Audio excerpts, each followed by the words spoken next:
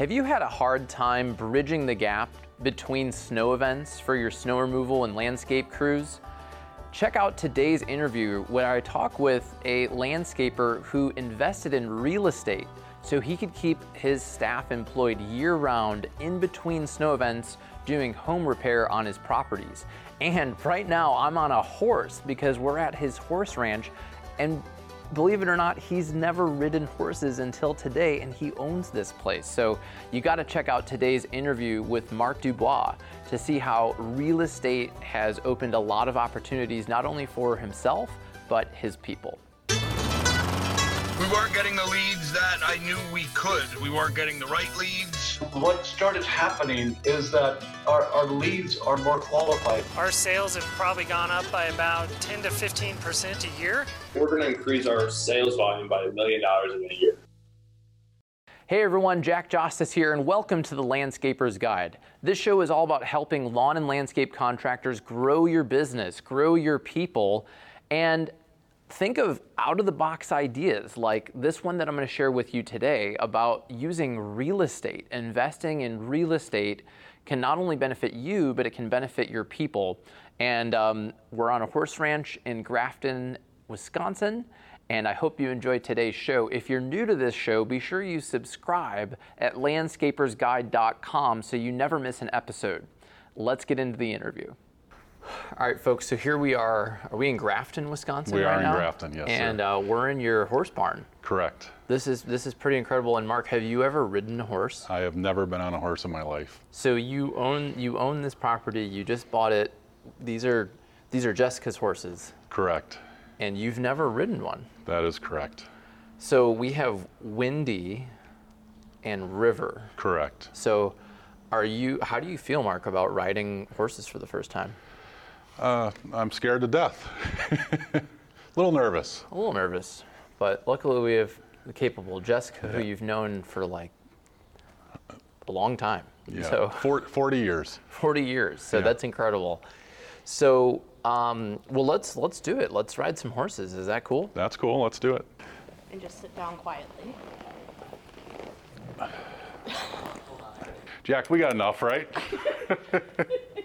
Well, why don't you guys ride a little bit, and we'll just ride where? I think this is the first time I've ever ridden a horse with a client, right? Really? This is the new way of this is the old way of doing business, right? That's right. We're bringing it back. Some people go on golf courses. We get on horses. That's right. All right, Mark. So you just went horseback riding for the first time. How was it? Yeah, it was good. Yeah. I've only done this a handful of times, and I really enjoyed it. It was fun. It was fun. So for people watching or listening, tell us a little bit, who are you and what is Quality Landscape and Lawn Care? Yeah, so I'm Mark Dubois, the CEO and founder of Quality Landscape and Lawn Care. I started it right out of college in 1995, so we're entering our 27th season.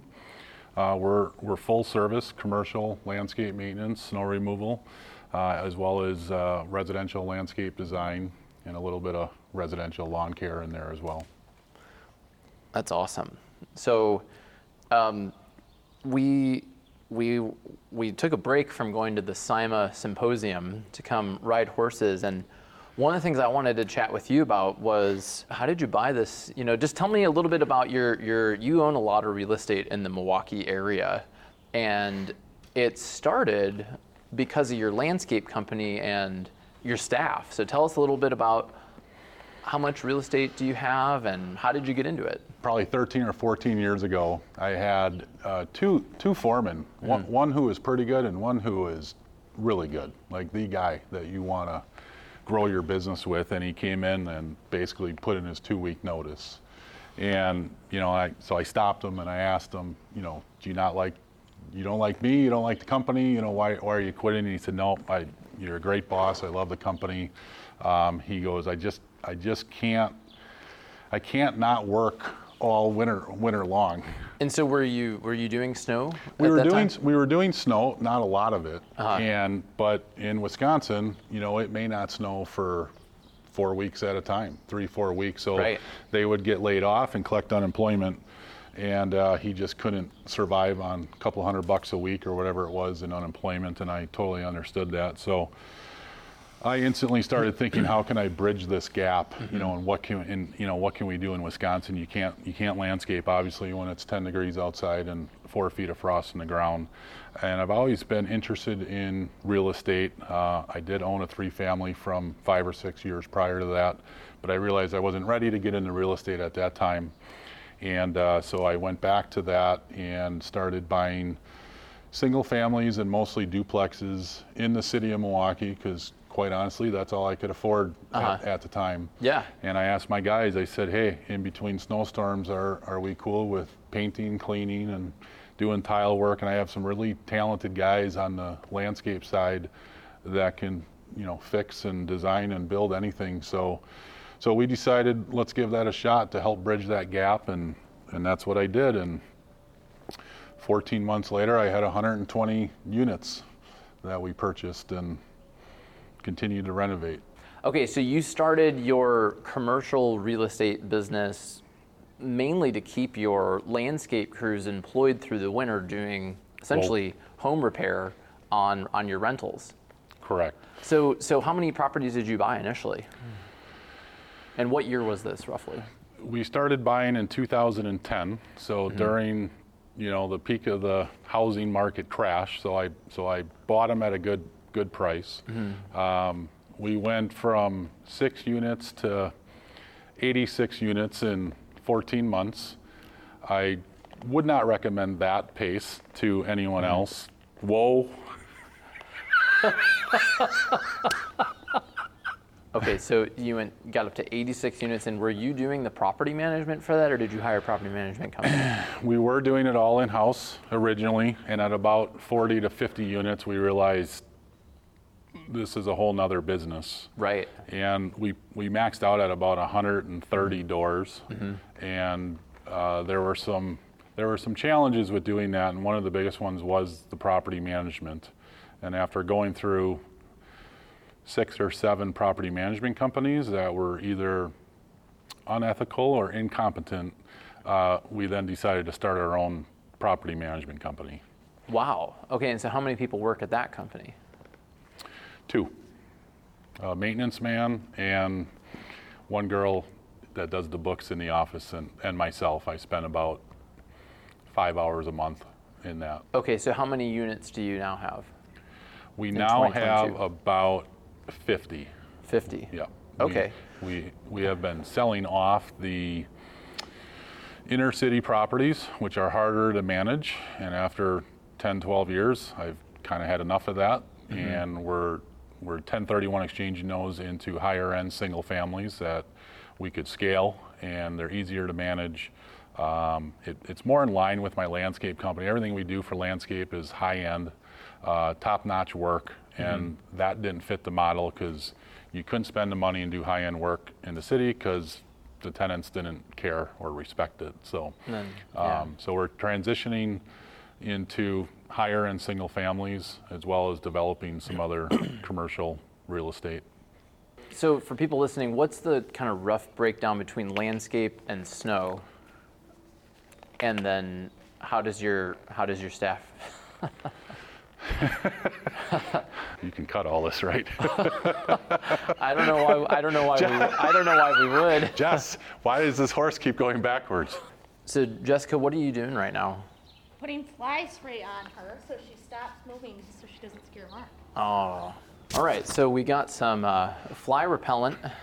Horses are cool again. Tell us a little bit. What's the rough revenue breakdown between snow and landscape, and then talk about how you keep your crews engaged all year round.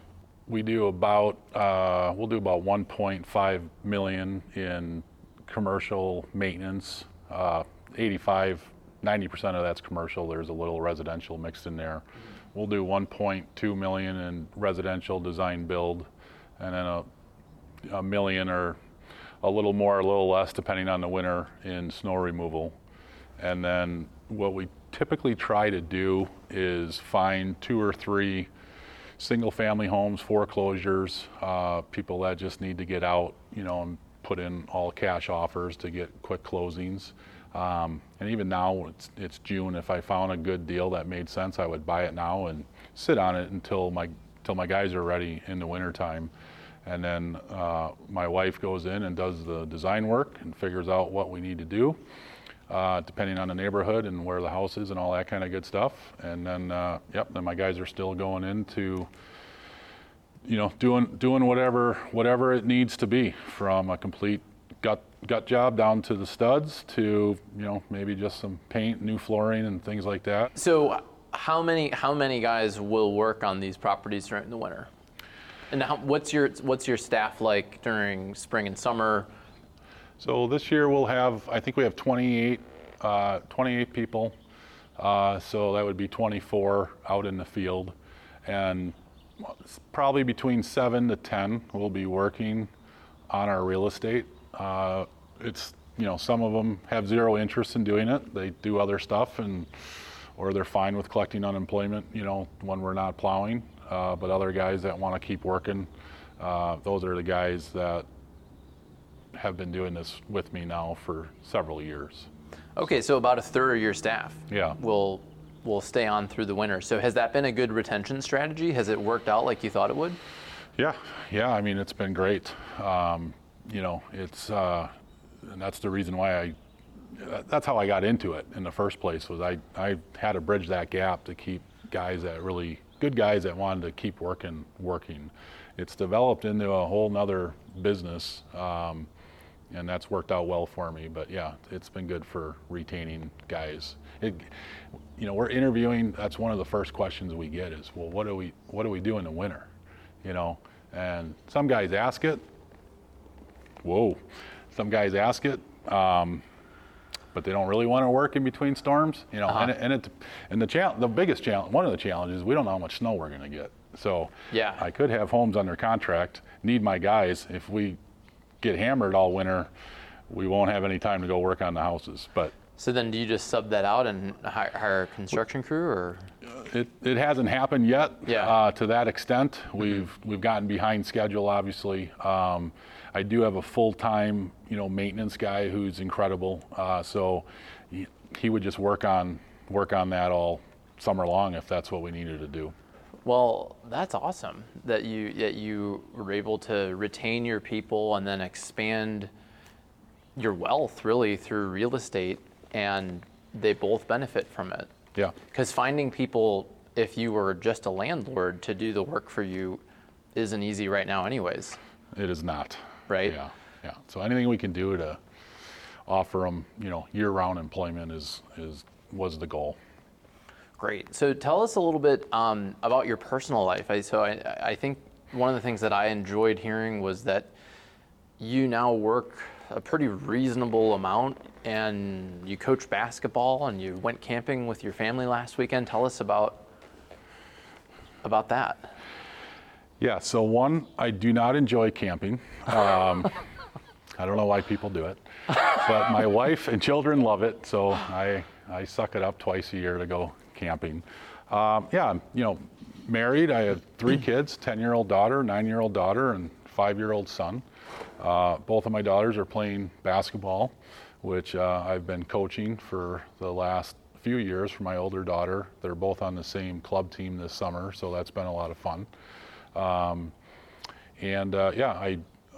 work reasonable hours. I'm home for dinner, just about every single night. If there's a big client, the only time they can meet is 6 o'clock, then there's always exception to the rules. But I'm home by dinner. We don't work weekends. It's rare that I'll work on a weekend. Again, always an exception to the rule, but. That's what we're doing right now. They'll be starting volleyball in August, so my wife will be coaching them in volleyball, and we come out here. The kids absolutely love it out here. Jessica's been giving them riding lessons and enjoying the horse farm here. And we're going for a ride, so I'll see you later. Okay, all right. We'll see you, Mark. So how long did it take you to grow your business to the point where you got to enjoy, having a more reasonable work-life balance? Years, probably. Like 10 years? I would say the first 10 years, it was insane. Yeah. I mean, 20-hour days I never even went to sleep, whatever it took, but I was young, I was single, and I didn't care. I was willing to do whatever it took. I'd say the next 5 years or so, we really got serious about knowing our numbers and who do we want to work for. Early on, I wanted to be $1 million business. That was it. Typical. Who cares about the bottom line? What's the top line? Hey, I own $1 million business. Right. And I got there. The problem was it cost me $1.1 million to do the million. And I went, well, this isn't very much fun at all.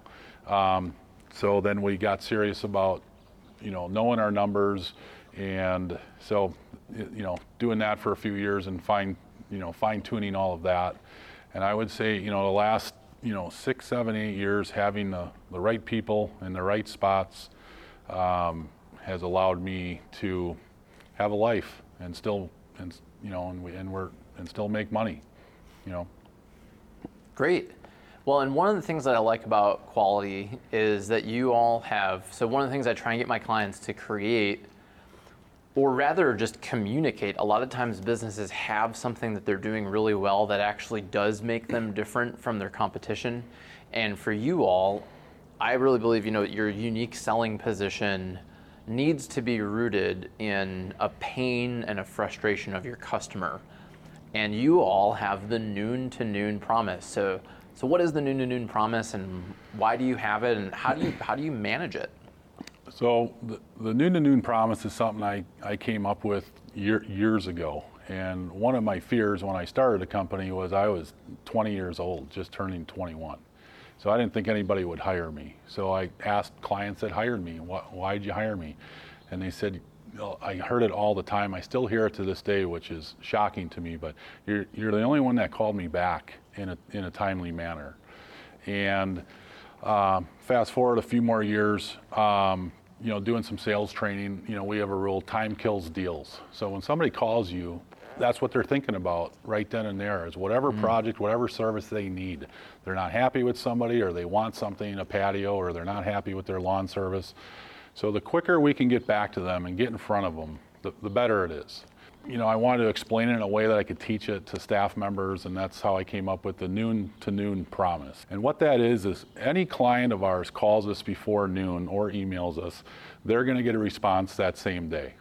And if they call us after noon or email us after noon, they're going to get a call or an email back by noon the next day. The phone call may be just to call them and say, we have no idea what's going on, but we're gonna look into it. Yeah. But if there's a problem and they call, it's just festering. So if you don't call them back for a couple days, they're just gonna get more and more upset. For sure. So that's how we came up with the noon to noon I love promise. it. Yeah, I think that, and I know that your clients really appreciate it. I can tell. I think really in business in general, when you don't have communication.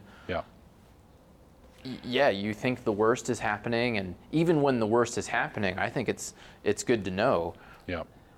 We don't know what's going on, but we're looking into it, like you said, or here's what we are doing, or hey, we hear your concern, we appreciate it. Yep. So I like that, and I like that it's measurable, and then you have a system with your software to manage it. Yep. I'm curious, without naming names, have you ever had people who maybe didn't care about the noon to noon promise? Oh yes, they don't work here anymore. Yeah. We are. It's a core value now. It's not just something that for a while it was just kind of a guarantee, a service guarantee that we said. Now we've renamed it as one of our core values. It's probably one of our most important core values when it relates to our clients. But yeah, you can't work here if you're gonna just blow off the customer and communication. I love it. So we went out for dinner with a bunch of landscape and snow contractors, some of my clients, some people that I just know from SIMA, and you're a pretty transparent, open book guy, even at the dinner and then even on the podcast. Can you tell us a little bit about the profit sharing that you do at your company, and what are maybe some of the pros and cons of offering that? Yeah, so I've always wanted to reward my team, for being efficient, and it's a hard job. There's nothing easy about what these guys are doing day in and day out, and you know, they may have the mindset, or they did have the mindset, hey, I'm getting paid hourly, so there's nothing extra in it for me if I go a little bit quicker. And so we've brought our team in to go over some of we've brought in consultants where we've looked at the financials with, you know, with the guy who's mowing lawn, you know, or the guy who's only been here for 6 months, who's on a string trimmer still. And I've always said, hey, if we're profitable, you know, the first 5-7% has to go back into the company. New equipment, reinvesting, anything after that, I'm going to share with the entire team. And the guys who bring the most value and look at those types of things get the bigger bonuses. So we do an end of year. Last year we did a big Christmas dinner right after we did it right after the New Year, because Christmas time is always so busy. We invited all spouses and kids, so we had 75 people there. And we handed out some awards and some raffles, and then everyone got their, you know, year-end bonus. So, and that's been a great thing. Tell me a little bit about this horse property. Why do you know? So this is literally your first time riding a horse in your life. Correct. Right? Yes, it is. You're doing a podcast interview. I know. So that's pretty good. So why do you? How did that happen? Tell me what's going on. How did this happen? It's kind of a crazy story. So just across the street right there is my business, you know, is my main shop. And we have completely outgrown that space. And so we need more room. And the previous owner, who's also named Jack, who owned this property, came to me a few years ago now and said, hey, we're thinking of relocating to Tennessee. This property became available, and I needed a little more storage. So I was not looking for a 64-acre horse farm with, at the time, I think we had 9 horses on it. Like I said, I've never been on a horse. I knew nothing about horses and didn't really think it was going to be possible, but I love the location. The very next day, my best friend's little sister calls me up, and she's been working for Jack, the previous owner, doing horse training and lessons, and she wanted to you know, take over that business from Jack, and obviously would need this facility. So it was an unbelievable opportunity for her to do what she's always dreamed of doing full time. And that still wasn't enough for me initially to make this kind of an investment, but it was enough for us to sit down, and me and Jess had coffee multiple times. And the more I sat with her, the more I realized, okay, she really knows what she's doing with the horses, and I could help her with, you know, with the business side of things. We had the facility. We use a little bit of the Quonset hut, but as she's growing her business, she's going to be kicking me out of there. So there's plenty of room to build another building. So that's what we're going to do, hopefully this fall. And it solves the problem that I have for my landscape company, which was my number one priority. So we can put up another building. Jess leases the land. You know, there's 2 houses on the property that I collect rent from. So even though it was a much bigger investment, it was really a no-brainer, and you know, we're coming up on our 1-year anniversary, and it's been a win-win. Cool. Well, Mark, thanks so much for coming on the show. For people who want to connect with you and network with you, what's the best way to get in touch? Yeah, I'm on LinkedIn, so if they want to connect with me there, that's probably the best way and the easiest way to find me, and happy to help anybody. Excellent. Yeah, so Mark Dubois, I'll put your LinkedIn and name and everything in the show notes. And thanks so much for checking out the Landscaper's Guide. All right, everyone, thanks so much for checking out today's podcast. I hope you enjoyed it. I've never done a podcast from a horse, but it was a pretty special experience because, hey, we're in Milwaukee, Wisconsin, the area of Milwaukee. I went to college at Marquette University. It's amazing to be back here. We were at the SIMA Snow Symposium. It was the 25th symposium, and I recorded my talk, Attract and Sell Your Hell Yes Customers. So if you do landscaping and snow removal and you'd like to get a copy of that recording, just send me an send me an email, symposium recording, to jack@ramblinjackson.com. Just say symposium recording, send me an email, jack@ramblinjackson.com, and I'll send you a recording. All right, everyone, my name's Jack Justice, and it's been fun talking with you, and I look forward to seeing you next week on The Landscaper's Guide.